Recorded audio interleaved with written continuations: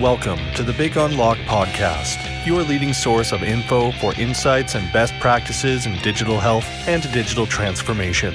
Join host Patty Padmanabhan, CEO of Demo Consulting and co-author of Healthcare Digital Transformation, How Technology, Consumerism, and Pandemic Are Accelerating the Future, in conversation with leading practitioners of healthcare and technology.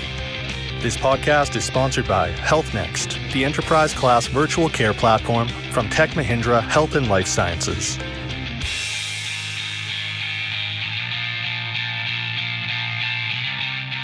Hello again, and welcome back to my podcast. This is Patty, and it is my great privilege and honor to introduce my special guest today, Drew Schiller, founder and CEO of Validic. Drew, thank you so much for setting aside the time, and welcome to the show. Absolutely. Thanks for inviting me. Happy to be here. All right. Awesome.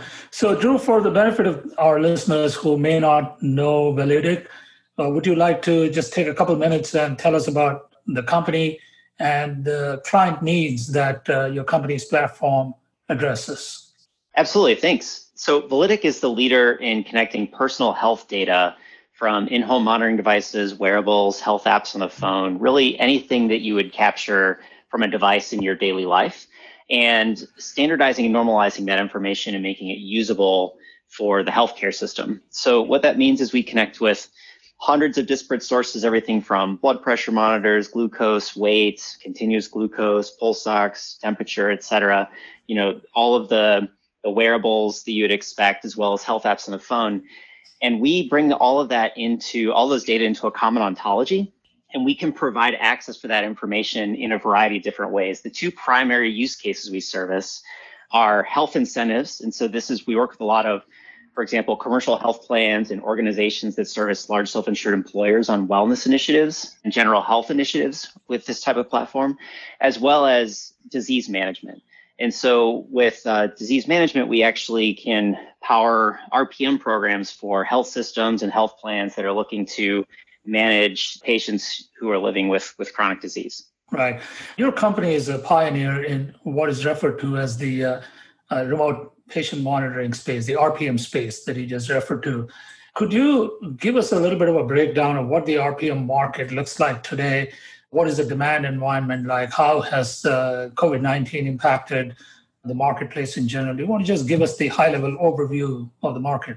Absolutely. I would say before COVID, there was a high degree of interest in remote monitoring, primarily around health systems and health plans, trying to better understand what's happening in people's lives and looking to see if there could be new models of care to support things like Medicare Advantage programs, as well as other sort of more at-risk models of care for folks living with chronic disease. However, this technology has been around for 5-10 years. It's in some instances more. I mean, there were remote monitoring companies 20 years ago, but it hasn't really reached mass appeal yet. And COVID has changed all of that. So what happened was when COVID hit and folks who are living with diabetes and hypertension and folks who are being treated for or being discharged with heart failure, things like that, they very typically would have follow-up appointments or regular quarterly appointments to go in and see their cardiologist, their endocrinologist, right, et cetera. But in this particular instance, with COVID, those regular checkups actually got either pushed out or pushed to virtual. And so now you had a whole population of individuals who were undermanaged relative to how they had been seen previously. And even when they shifted to video visits, the physicians were actually missing one of the most critical elements to managing these chronic diseases, which is data. And doctors, it turns out, doctors need data to practice medicine, especially when they're managing patients with chronic disease. So what we've seen since COVID has been, over the last, call it 5 to 6 months, is that the industry has accelerated by, probably 5 to 6 years. I mean, it's just a lot of interest and new programs starting up, new clients coming online very rapidly. In fact, to meet the demand, Validic actually launched a new rapid deployment RPM product just in the last month, because we were trying to help our clients and our partners get up to speed and get up and running even faster with these programs rather than going through a traditional like heavy implementation route and trying to fit into IT implementation schedules and things like that. So it's really exciting to see where the market is today. And I think that it's really going to be here to stay. That's a great breakdown. And I'll come back to the demand environment in a little bit again. But I just want to clarify a couple of things. You mentioned something accelerated by 5 years. And I hear that a lot about the impact of COVID on digital health programs in general, virtualization of care that you referred to. So that's obviously good news for companies like yours. At the same time, what are some of the challenges that now that kind of an acceleration imposes on health systems and folks who are running these digital programs? What do they need to do in order to be able to respond to this sudden acceleration in their priorities? Yeah, absolutely. One of the challenges, frankly, is that I saw before COVID and has continued is that change management in these organizations is really still a challenge. And while I have seen that RPM and virtual care in general is getting a heavy level of focus and investment, there's very frequently sort of decision by committee, and that really slows down the selection and innovation process. And so, that's one of the biggest challenges that we still see amongst health systems is just, we can have the business sign off on something, but then there's a multitude of committees that also need to sign off. And so just kind of getting through that whole process is a pretty hefty lift. Right. The other challenge that we've seen is that sometimes these programs are not getting put in place fast enough for the individual departments or physician groups. And so we're actually seeing pilot programs start in sort of skunkworks situations, and it causes vendor conflict and legal conflict and things like that internally because there wasn't a comprehensive strategy for the particular health system. And so one of the things where we've seen a lot of success is when there is a strategy of we are working on a comprehensive enterprise-wide solution. We want to definitely solicit everybody's thoughts as part of this, and we expect that we'll have something in place that will be able to service everyone's needs. So it's not just endocrinology doing this and then cardiology doing that, right, and then pulmonology doing this, and then the IT department gets very frustrated because it's too many projects to handle. And I can tell you from our experience that most health systems are now kind of moving away from this departmental, siloed, functional decision making and technology decisions. They want these technology decisions to have enterprise level impact. So the good news there is that, if you are doing business with a health system, more likely than not, you're being considered for an enterprise level program.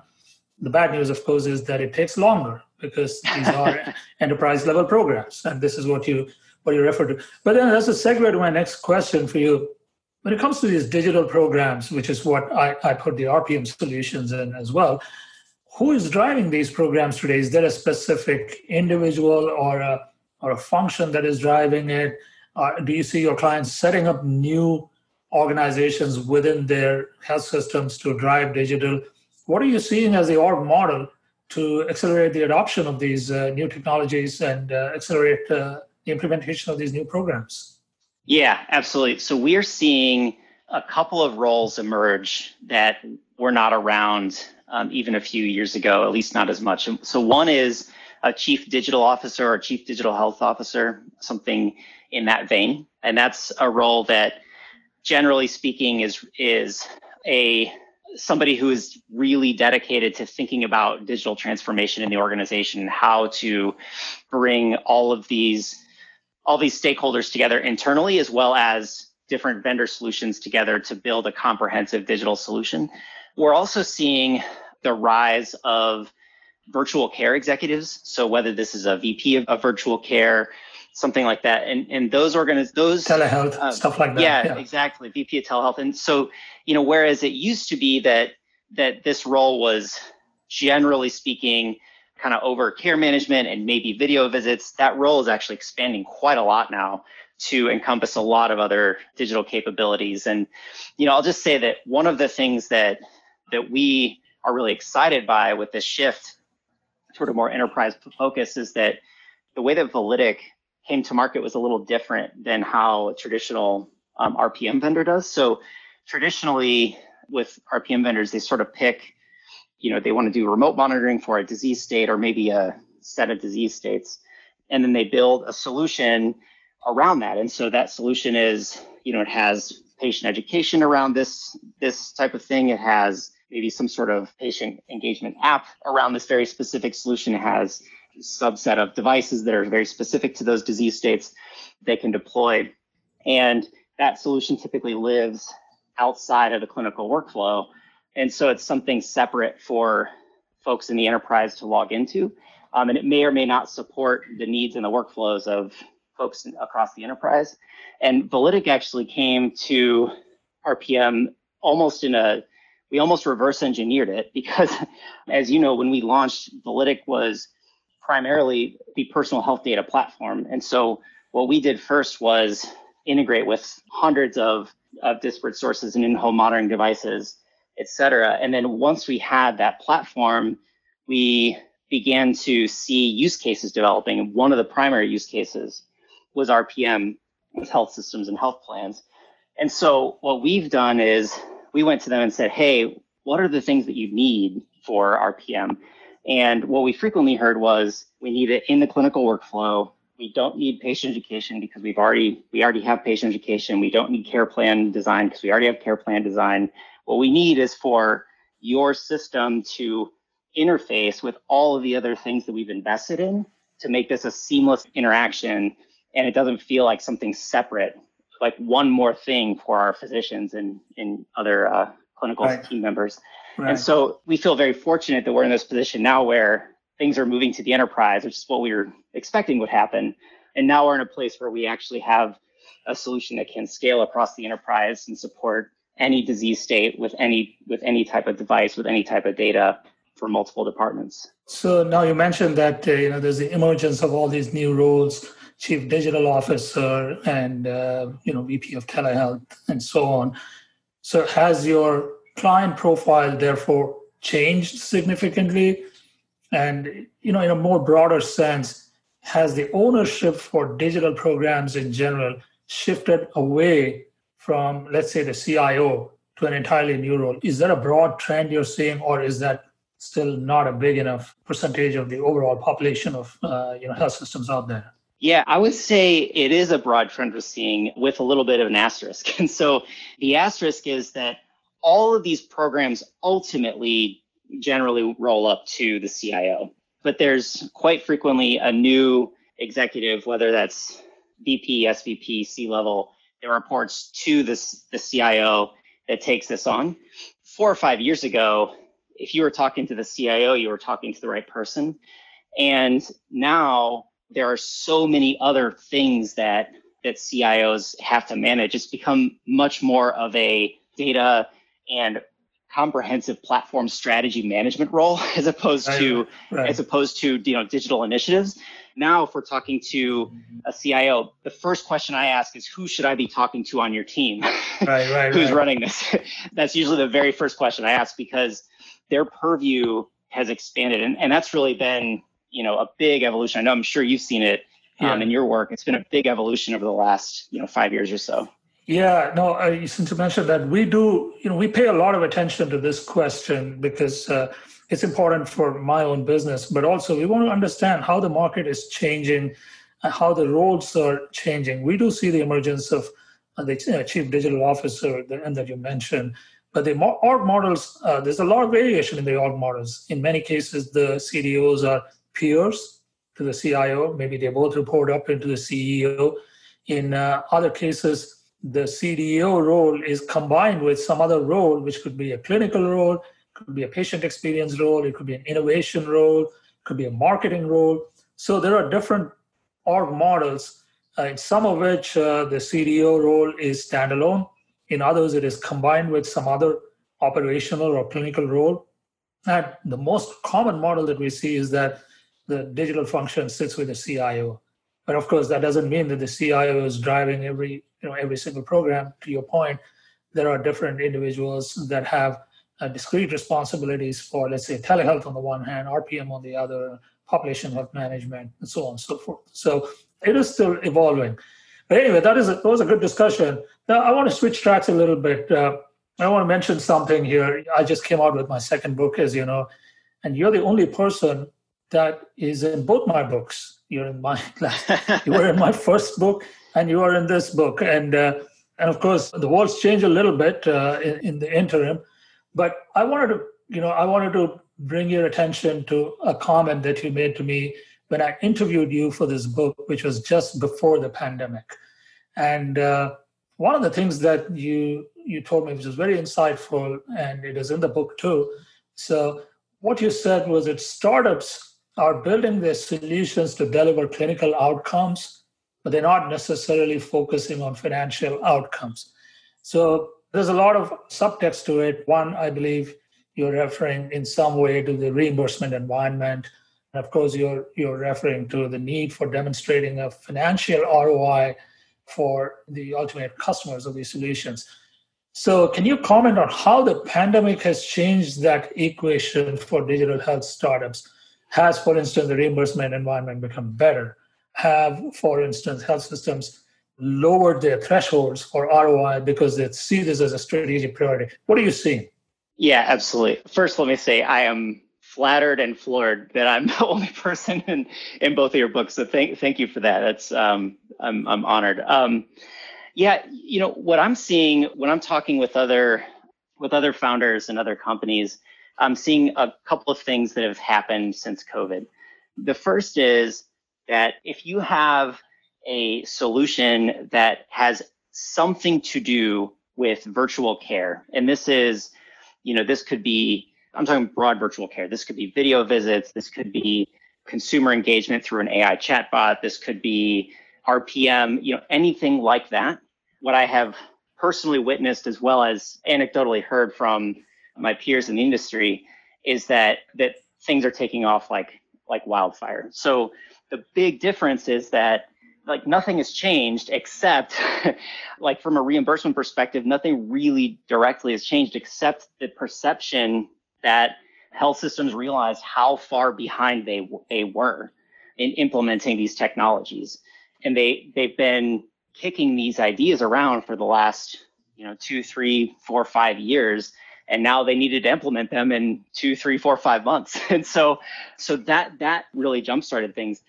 The other thing that shifted, and this is more of a theory that I've been developing, but it's not new that many health systems have some small portion, whether it's 20, 25%, 30% of their patient population in some sort of at-risk contract. That's pretty standard.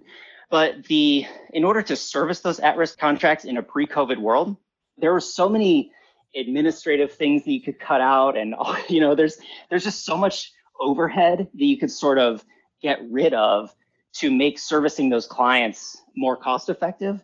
That was really where where we saw a lot of the attention being placed.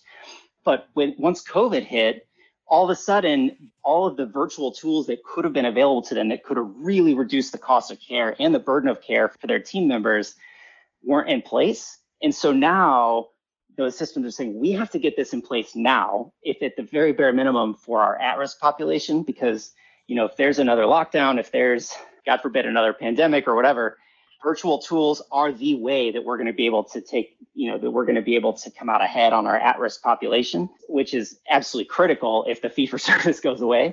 And so it's being used as more of a catalyst than what I had seen in the past. I don't know if you're seeing the same thing, but that's kind of where a lot of the conversations I've been in are headed.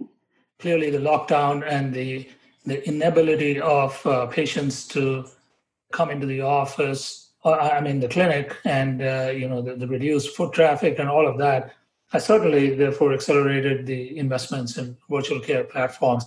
And I do believe that the financial models to look at these investments have therefore necessarily changed. You cannot go through your traditional financial modeling where you do a pilot, you demonstrate the results on a limited scale, and then you scale it up, and then you do it in a gradual and incremental way.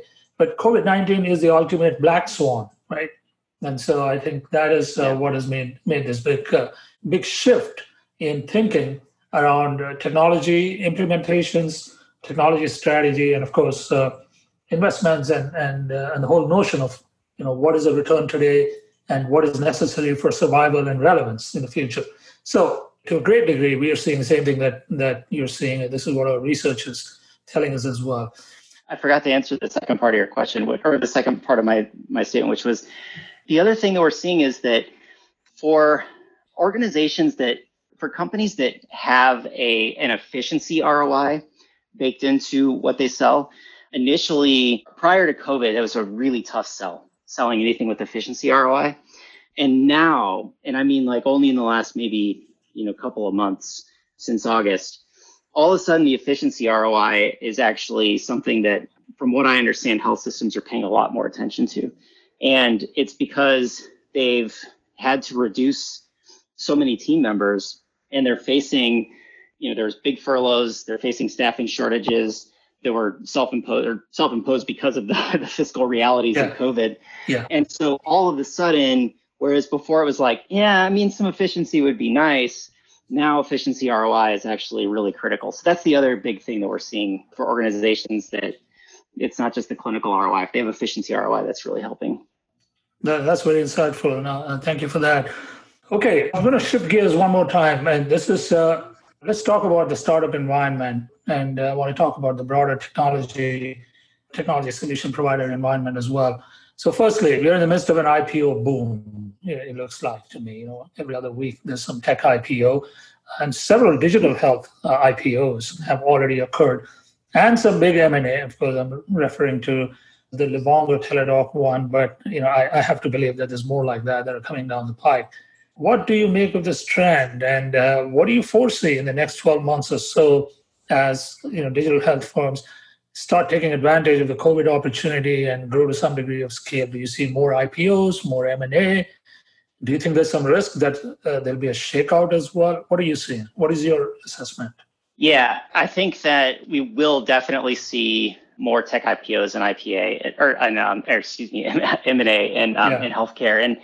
And the reason is, like I said, the industry accelerated forward so fast, and the same realization that we at Validic, for example, had when the pandemic hit and lockdown hit, and we thought, oh my gosh, what does this mean? And then we realized, oh, we're a healthcare technology company, we can do something to help. The markets have realized that.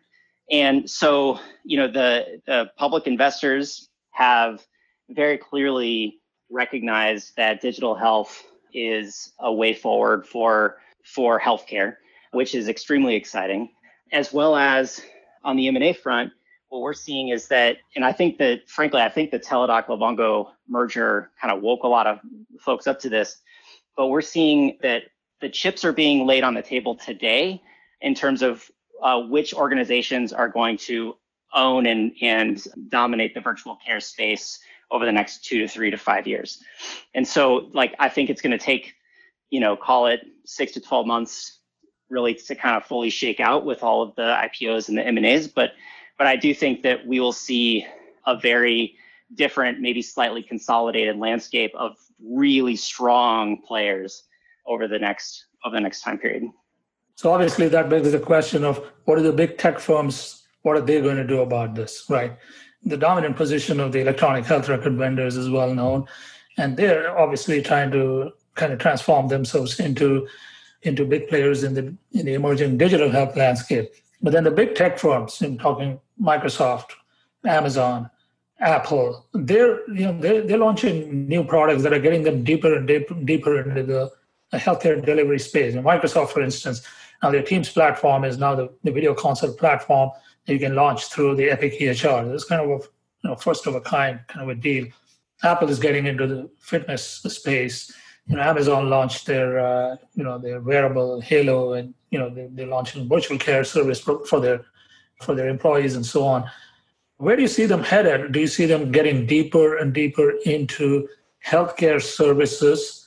And in that context, what happens to the smaller digital health companies that are also playing in the space?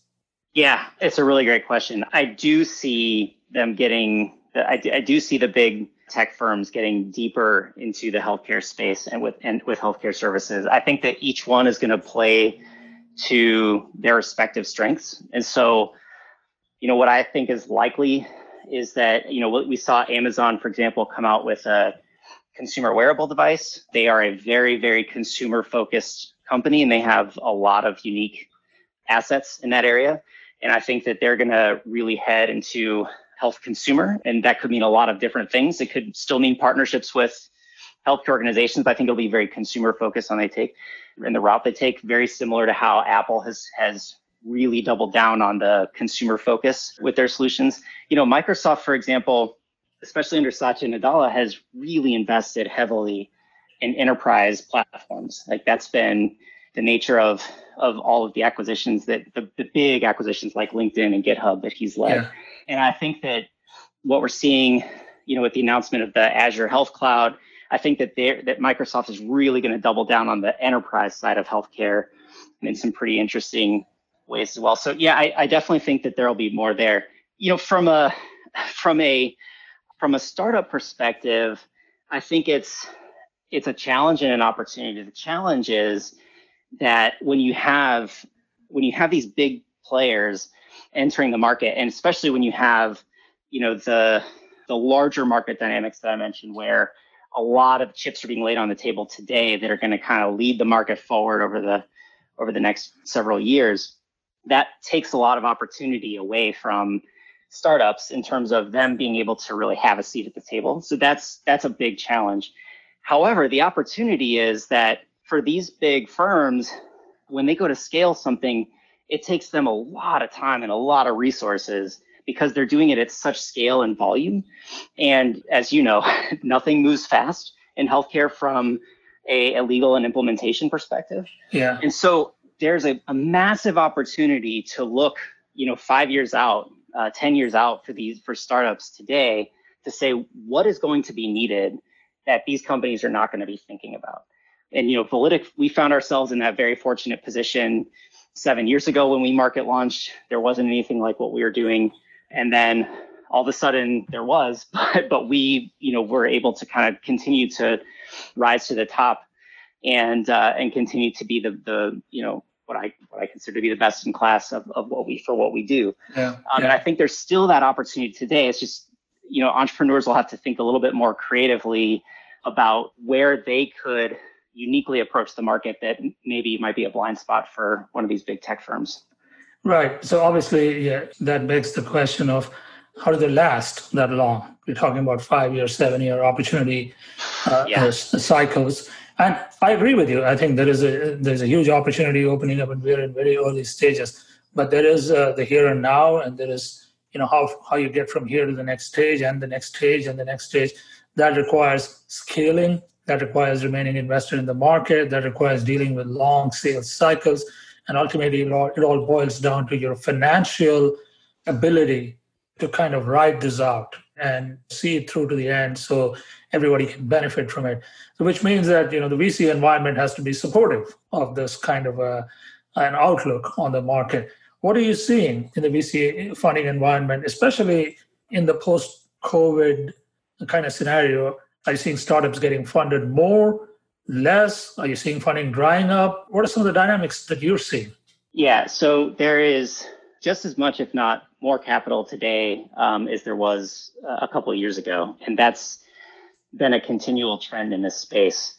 The challenge is, and unfortunately COVID has not changed this, the challenge is that the companies that continue to get funded are the companies that are later, more growth stage venture companies where there's already been achieved some level of scale and that the bet is a little bit surer. Like we've seen some really, really big funding announcements recently from some of the, the more growth oriented startups in this space. And it's exciting. It's great for the industry. But the challenge is that there's really a gap for early stage companies, between a pre-seed round and sort of a Series B, because it's really hard to get enough traction to get a full seed round or let alone get a full Series A at a strong valuation. It's just very, very difficult, especially if you're targeting health systems or health plans. And so typically when I'm talking with entrepreneurs of early stage companies, my counsel to them is to actually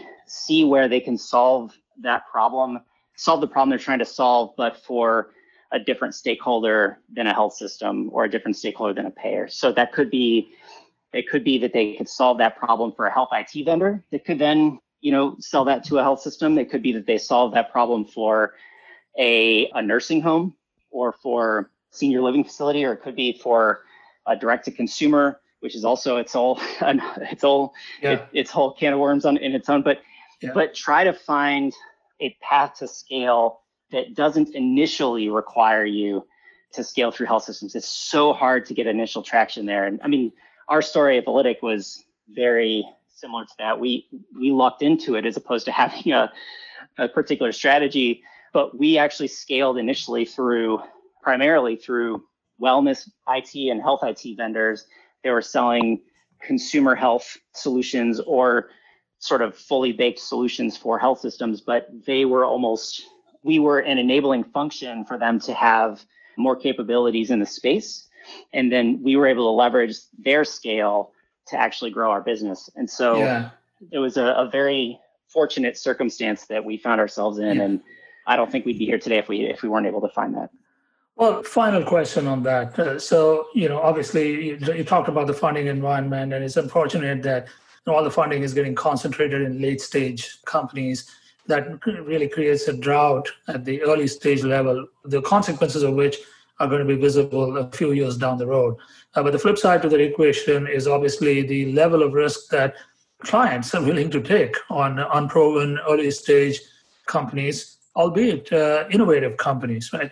And health systems have always been risk averse. Have they become more risk averse since COVID-19, and have they therefore complicated the landscape even further for early stage companies and complicated their chances of securing funding? Is that what is happening? I don't think it's necessarily specifically because of COVID-19, but I definitely think that over the last 18 to 24 months, they've become much less risk averse. And internally, for myself, I kind of label this the Theranos effect, which was that, so many people wanted to believe in this really innovative technology. And it turns out that it just wasn't possible. Right. And so the burden of proof is so much higher. And it's not just because of Theranos, but that didn't help. The burden of proof today is so much higher. And even if you're able to show some level of proof and some level of traction and some level of adoption, you still have to convince the health system or the health plan, et cetera, to take a little bit of a flyer. And that really comes down to personal relationships. And the fact of the matter is that the way these organizations are structured now, you can have an innovation officer, a digital officer, something who believes in what you do and wants to shepherd that through. But there's this really huge firewall of procurement now that analyzes things very, very, very deeply. And they have extremely deep tech and security reviews and that's all great. I mean, it's necessary because we definitely don't want to have our health records stolen and and all of that. We don't want to have security breaches. But it makes it much, much more difficult for an early stage company to get through that whole process than a company that's later stage like ours, where, we have dedicated privacy and security folks and dedicated legal people. And you know what I mean? Right. Like who can actually navigate that whole thing. That's the real challenge. Is it's hard enough to get a champion, but it's become harder for that champion to actually shepherd the company through. Well, to be continued. I guess we're going to have to leave it there. We went way over time, and that is just an indication of how fascinating this conversation has been, Drew. I really want to appreciate your insights. Thank you for taking the time to talk to me today and be on the podcast. This is going to be I can tell you right now, this is going to be one of the more downloaded podcasts just because of the quality of the conversations that we've had.